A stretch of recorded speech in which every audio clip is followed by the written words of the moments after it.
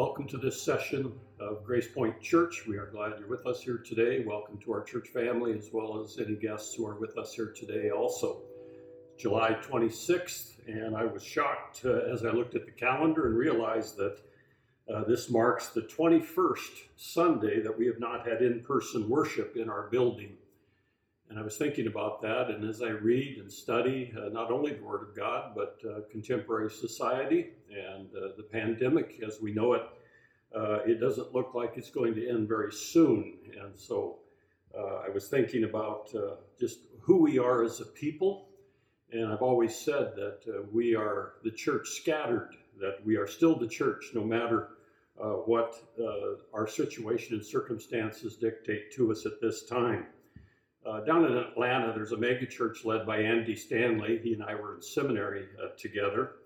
But he said these words about in-person services or gathering together. He said in-person services during coronavirus is neither missional nor evangelistic, unless, of course, the mission of your church is to gather in a building on Sunday mornings. And of course, Grace Point Church, our mission is not to put people in a building on Sunday mornings to sit and listen to a message. Our mission is to make disciples as we go, as Jesus commanded us in the Great Commission. And you know, that has not ceased. Just because we are scattered, each one of you is uniquely positioned to impact your extended family, your neighbors, your classmates, your co-workers, and others for the cause of Christ. And especially in this day and age of social media and the internet, that we have a far-reaching impact and influence than we've ever thought of. Influence for good and, sadly, influence for bad. So even though we are the church scattered, I want you to remember historically that this is nothing new. You go back to Acts chapter 8, verse 1, it records for us the persecution that arose against the early church in Jerusalem after the martyrdom of Stephen. This fledgling church, God caused this persecution to occur, and the church was scattered to the then known world. And that was God's plan, God's will, to spread the gospel throughout the world for the cause of Christ. And I believe personally that this pandemic is by God's hand and God's plan in our age, in our time, for three reasons: to purify us, to strengthen us, and to focus us on what is really important in life for the cause of Christ. And so we come here today and we recognize that we're not gathering together in person. And when that time comes, we look forward to it. But for now, we are learning from God's Word and fellowshipping as we can through the internet and other ways and other means. You know, there's an interesting concept about, well, how do you know God's will? What is God's will for our lives? And if you're a believer in Jesus Christ for everlasting life, He has promised to give you the Holy Spirit who indwells us, the third person of the Trinity, God the Father, God the Son, God the Holy Spirit. The Spirit indwells believers and He is present in your life. Jot down these references: Romans 8:11, 1 Corinthians 3:16. 2 Timothy 1:14, James 4:5, all declare that the Holy Spirit lives within the believer's life. And He leads and guides us. There's a number of ministries the Holy Spirit does. And because if you're a believer in Christ, you have the Holy Spirit implanted in your life. It's implanted in your life. He lives in your life, and He has given you the desire to know and follow God's will for your life. Now, people who do not believe in Jesus Christ for everlasting life, they don't have that desire. What do they care? They're just living for what they're living for. And so my challenge to you this morning is, if you do not have that desire to know God's will for your life, you should check to make sure that you are really a Christian, really a believer in Jesus Christ. You may attend a local church, you may sing hymns, you may listen to sermons, but as my good friend and one of the elders here at Grace Point, Dave Johnson, always points out, he says, just because you stand around in a garage does not make you an automobile, unquote. Many Christians struggle with the concept of this whole idea of knowing the will of God for their lives. It's as if we approach it like some kind of a mystery that needs to be solved, but it always seems not to be solved. And if you are a believer who wants to know, which you should want to know, God's will for your life, I have some good news for you today. Good news for you today. Take your copy of Scripture, turn to Colossians chapter 1, and I will read you this prayer again, this great prayer of intercession, the Apostle Paul for the believers at the church at Colossae, and by extension to us here today. Colossians 1, beginning in verse 9. Let me read that for you. For this reason also, since the day we heard of it, we have not ceased to pray for you and to ask that you may be filled with the knowledge of his will in all spiritual wisdom and understanding. Why? So that, verse 10, so that you will walk in a manner worthy of the Lord, to please him in all respects, bearing fruit in every good work and increasing in the knowledge of God. Great prayer. You can pray that for yourself, for others, especially for your children, loved ones. And it's a great prayer, and it's in God's will that we pray that prayer. And so knowing God's will is a compelling thing. If you are compelled by this prayer, good for you. You should be compelled by this prayer. Compelled to want to know God's will, to live in God's will. And if you're not compelled by that prayer, if it doesn't touch you deep down in your soul, then I have to ask why not? And I have to question, do you really know Jesus as your personal Savior for everlasting life? So there's the idea of what compels you in all of life. As we return to the study of the book of Colossians, it's interesting that that's the prayer that Paul prayed for them. He wants them to know God's will for their lives. And there's something peculiar about the motivation of early Christians when you read church history. Especially like the Apostle Paul, who wrote this letter as he was imprisoned in Rome. We have many passages of Scripture that explain his motivation. Perhaps 2 Corinthians 5:14 is the shortest, wonderful statement he makes. He said, "For the love of Christ compels me," or Christ's love compels me. His understanding of the love of Christ was a dramatic, powerful motivation in his life. Probably few of us will have his experiences or his gifts or his opportunities, but all of us have the same message that the Apostle Paul received and other early Christians about the powerful motivation of Jesus Christ. And so it'd be proper for each one of us as believers in Christ to say with all sincerity, "For the love of Christ compels me." The word compel literally means to hem in, to hold on both sides, to take away other options, to give no way out, to back into a corner. Are you compelled this morning? Backed into a corner for Jesus Christ. We are hemmed in by the love of Christ. Sometimes we think that the love of Christ leaves us certain options. But the Apostle Paul doesn't have any of that. He doesn't say that in his letters. He said the love of Christ takes away our options, basically. Backs us into a corner, holds us firmly on all sides, gives us no way out. When we become motivated like that, we become a great power for God's glory and for the world's blessing, especially in this time of coronavirus. Take your copy of God's Word and page over to where we're at in our study through the book of Colossians. And we come to chapter 3, verses 12 through 17. Chapter 3, verses 12 through 17. Let me pray.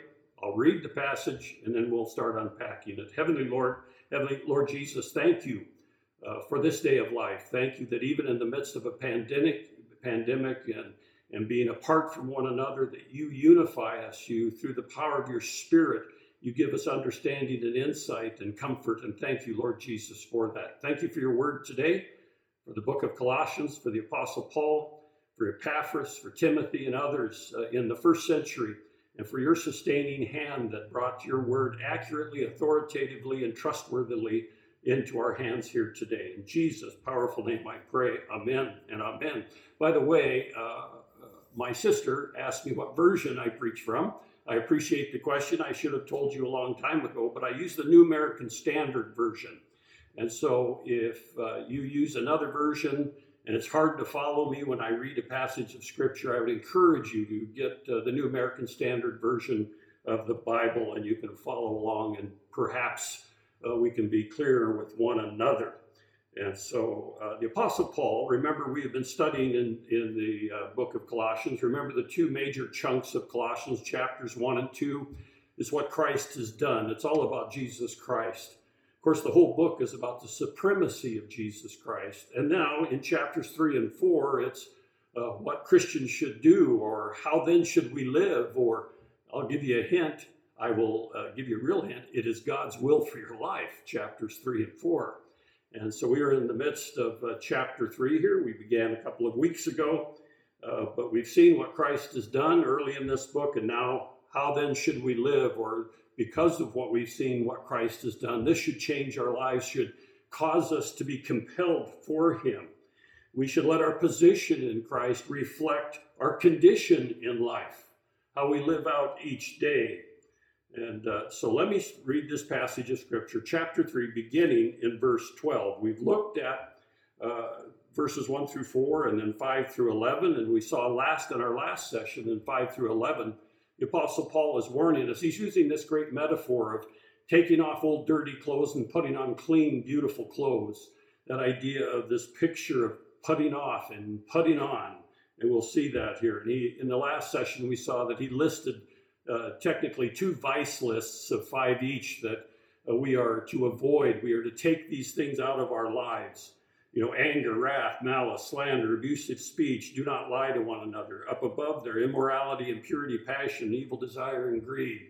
And so those things should not mark the Christian. They should not be part of our lives. In verse 12, he gives us the positive. He gives us the virtues that should mark a Christian's life. Look at verse 12, follow along as I read. So as those who have been chosen of God, holy and beloved, put on a heart of compassion, kindness, humility, gentleness, patience, bearing with one another and forgiving each other, whoever has a complaint against anyone. Just as the Lord forgave you, so should you. Beyond all these things, put on love, which is the perfect bond of unity. Let the peace of Christ rule in your hearts, to which indeed you are called in one body, and be thankful. Let the word of Christ richly dwell within you with all wisdom, teaching and admonishing one another with psalms and hymns and spiritual songs, singing with thankfulness in your hearts to God. Whatever you do in word or deed, do all in the name of the Lord Jesus, giving thanks through him to God the Father. We're going to see 4 motives here, 4 motives. And I know that personally and in all of our lives, our motives are a little bit slippery, aren't we? But God, through the Apostle Paul, defines for us the motives each believer should have. Each day we stand before a closet or a wardrobe and we decide what we're going to put on. We decide what clothes to wear.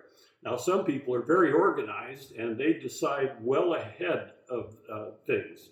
I had a friend in the upper Midwest. He was a partner in a certified public accounting office.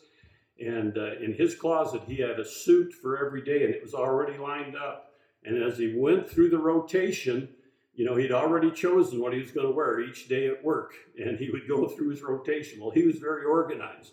Well, for the believer in Jesus Christ, we should think about what we are taking off and putting on. If you notice in verse 12, he said, put on, this idea of clothing yourself with something positive.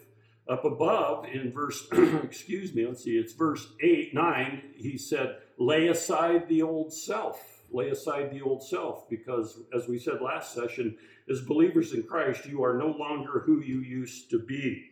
So we ask the question, what compels us? How do we live out our life? How do we put on these new qualities of life?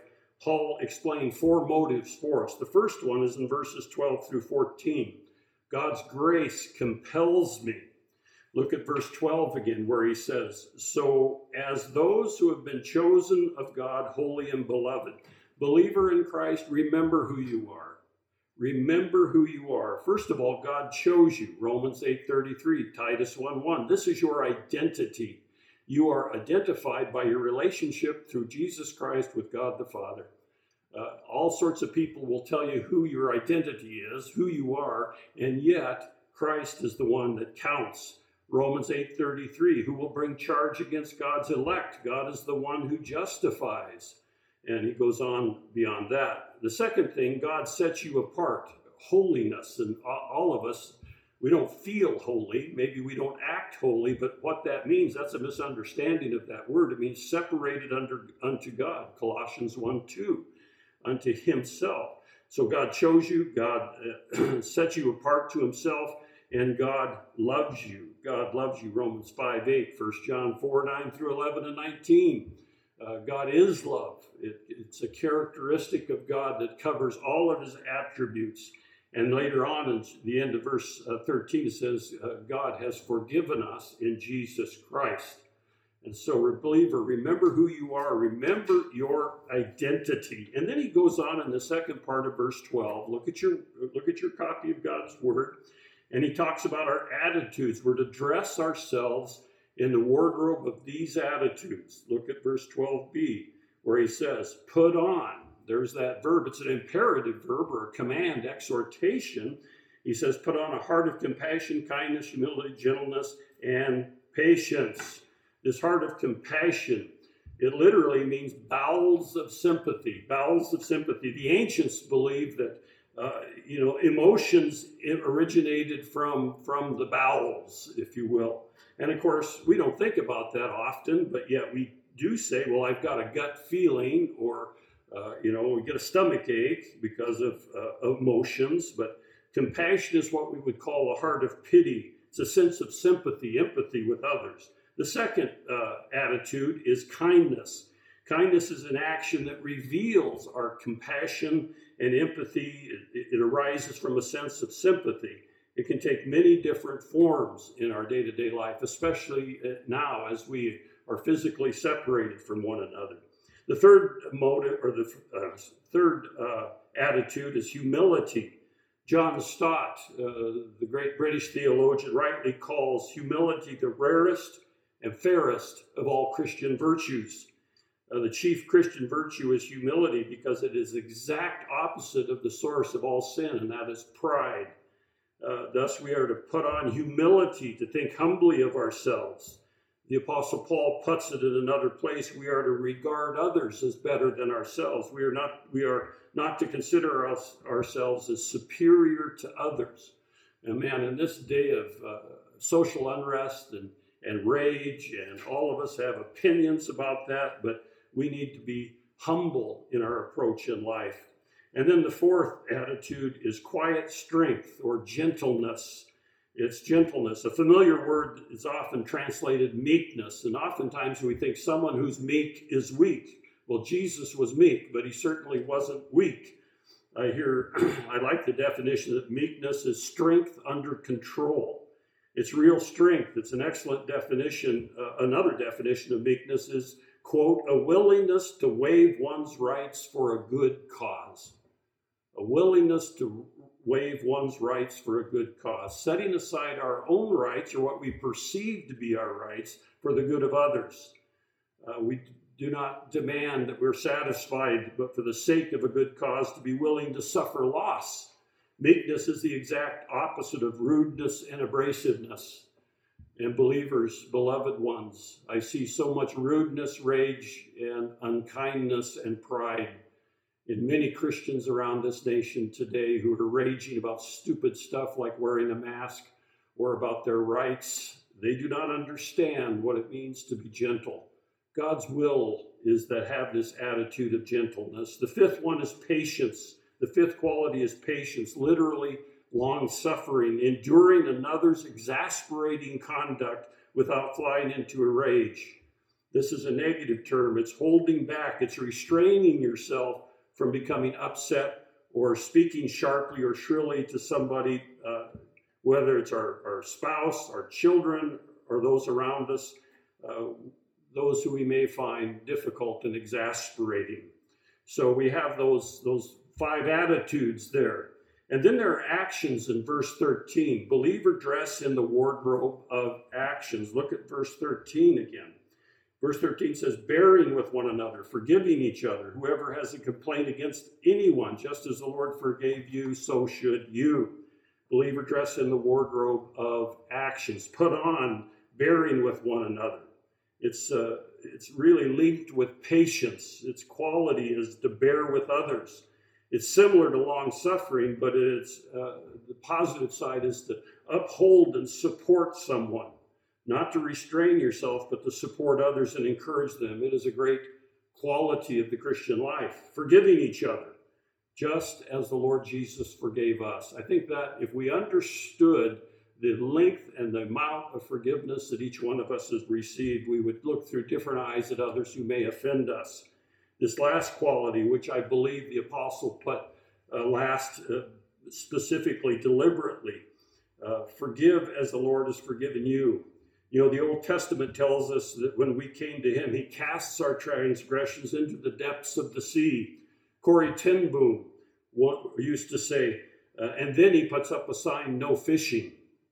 Very quickly, it's helpful to remember that forgiveness means three things, at least three things, probably many more. But first of all, forgiveness means that we're not going to bring this up again to the person that has offended us, that we have forgiven or we have said we've forgiven. Secondly, it means we do not tell anybody else about what has happened. The matter is forgiven. It is gone.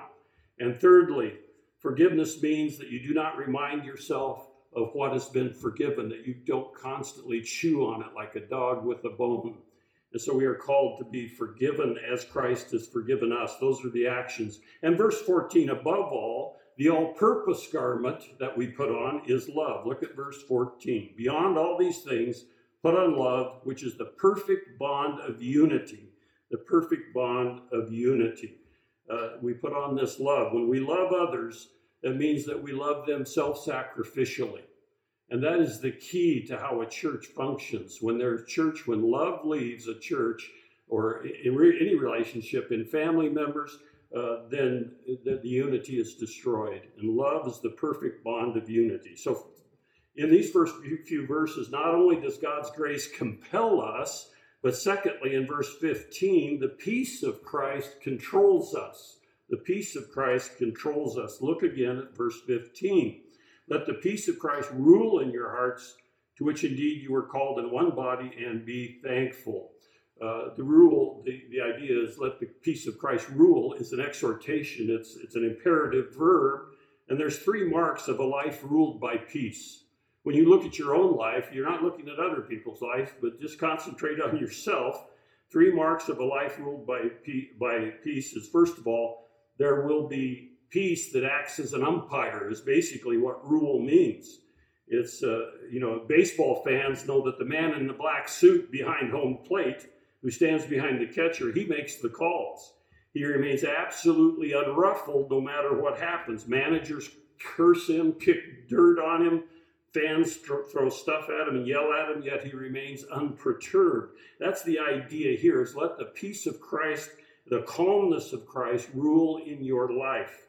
Consider Jesus in the Gospels. He moves into every situation with total poise and peacefulness. He's not upset by others, but remains calm and collected. When people are panicking around him, he is in control. That's to characterize the believer in Jesus Christ in all of their functions in life. Secondly, we are called to unity. We're called in one body. The unity of the Holy Spirit unifies us, according to Ephesians chapter 4. And we don't need to pray for unity. If the Holy Spirit indwells every believer, then we are already unified in Christ. But we have to be diligent to maintain the unity of the Holy Spirit. And then thirdly, thankfulness. When the peace of Christ rules in my life, I will have an attitude of thankfulness. We find this exhortation everywhere in Scripture. We are to be characterized by an attitude of gratitude in all things. So not only does God's grace compel us, the peace of Christ control us, but in verse 16, the word of Christ constrains us or constrains me. Look at verse 16. In verse 16, he says, let the word of Christ richly dwell within you with all wisdom, teaching and admonishing one another with psalms and hymns and spiritual songs, singing with thankfulness in your hearts to God. This is how we serve God in this. This is God's will for us, a dependence upon the word of Christ. It says it's to dwell in us. Let it dwell in us. And it's to inhabit in abundance. And I might remind you that the word cannot get into you until you first get into the word. And when it gets into you, it will control you. It will constrain you, the word of God. a new declaration of the word. Not only does we have a dependence on the word, but a declaration of the word. We're told with all wisdom to admonish and teach. It means to help others in their spiritual growth. And a result of the filling of the Holy Spirit will be psalms, hymns, spiritual songs, thankfulness in your heart. So it will be worship and gratitude. We see that in Ephesians also. And then thirdly, there's a new demonstration before the world. A heart of praise will fill the believer when Christ is in control of our lives. And so the word of Christ constrains me. So not only does God's grace compel us, the peace of Christ can control us, the word of Christ constrain us. But in verse 17, and this is the final verse, the name of Christ centers us. It centers us. Look at verse 17. Whatever you do in word or deed, do all in the name of the Lord Jesus, giving thanks through him to God the Father. So this is the bottom line teaching of this paragraph today, or actually from beginning of chapter 3. This is the bottom line. Whatever you do, our words, our ways, our witness. Notice in verse 17, he talks about our lips, whatever you do in word. And he also talks about our ways or our life or deed. And our witness, do all to the glory of Christ. And so the name of the Lord Jesus Christ, as we live out our life, we do all in the name of the Lord Jesus Christ, giving thanks through him to God the Father. Again, that attitude of thankfulness. The name of the Lord Jesus Christ, he's talking about identification. We belong to Jesus Christ. As we go through the first two chapters, it reinforces again and again, for those who believe in Jesus for everlasting life, you belong to him. You are no longer who you used to be. As Christians, we bear the name of Christ. Interestingly, the name Christian is only found 3 times in the entire New Testament. Acts 11:26, 26:28, 1 Peter 4:16. The name was originally given as a term of contempt in the early days of the church, but gradually it became a name of honor, and we should take it as a name of honor and not be embarrassed by it. But his name also not only is identifying us, but his name means authority. God's name always means authority and power. You know, there are people whose name, your name signed on a check, authorizes somebody to withdraw money from your account. The president's name signed on a bill makes it a law. In the same way, the name of Jesus Christ gives us the authority to pray in his name. That's why we say, and we pray this in Jesus' name, amen, because Jesus Christ is God. He has died for us. We have the authority in his name. Ruth Graham had for many years a sign over her kitchen sink that said, "Divine services held here 3 times a day. Washing the dishes can be an act of worship if you do it in the name of the Lord as unto him. Do all things," as he said here, whatever you do, word or deed, do all in the name of the Lord Jesus Christ. You know, knowing God's will is actually paying attention to his word. And you should know that this is God's will for your life. In light of chapters 1 and 2, he's starting in 3 and 4. This is God's will for your life. It's not a mystery. It's in black and white. It's very clear, and we can learn it. So actually, knowing God's will is paying attention to God's word. As we review the 4 spiritual motivations of godly living, it should impress you that the centrality of Jesus Christ again in this letter. We forgive because Christ forgave us. The peace of Christ should rule in our hearts. The word of Christ should dwell in us richly. The name of Christ should be our identification and our authority. Christ is all and in all. Now you are on the road for knowing God's will for your life. Can we desire any higher motivation? Is there any more compelling figure in all of history and all of time than Jesus Christ himself? Let me pray. Heavenly Father, thank you for this day. Thank you for your word. Praise you for your goodness. Praise you that you are the supreme one, that your supremacy over your church, and that we are part of your church. And we thank you for it. I pray for any today who are struggling and who are wrestling with our current situation or many other things that come into our lives. And I pray that for them that they would know that the peace of Christ can rule in their lives. In Jesus' powerful name I pray. Amen and amen.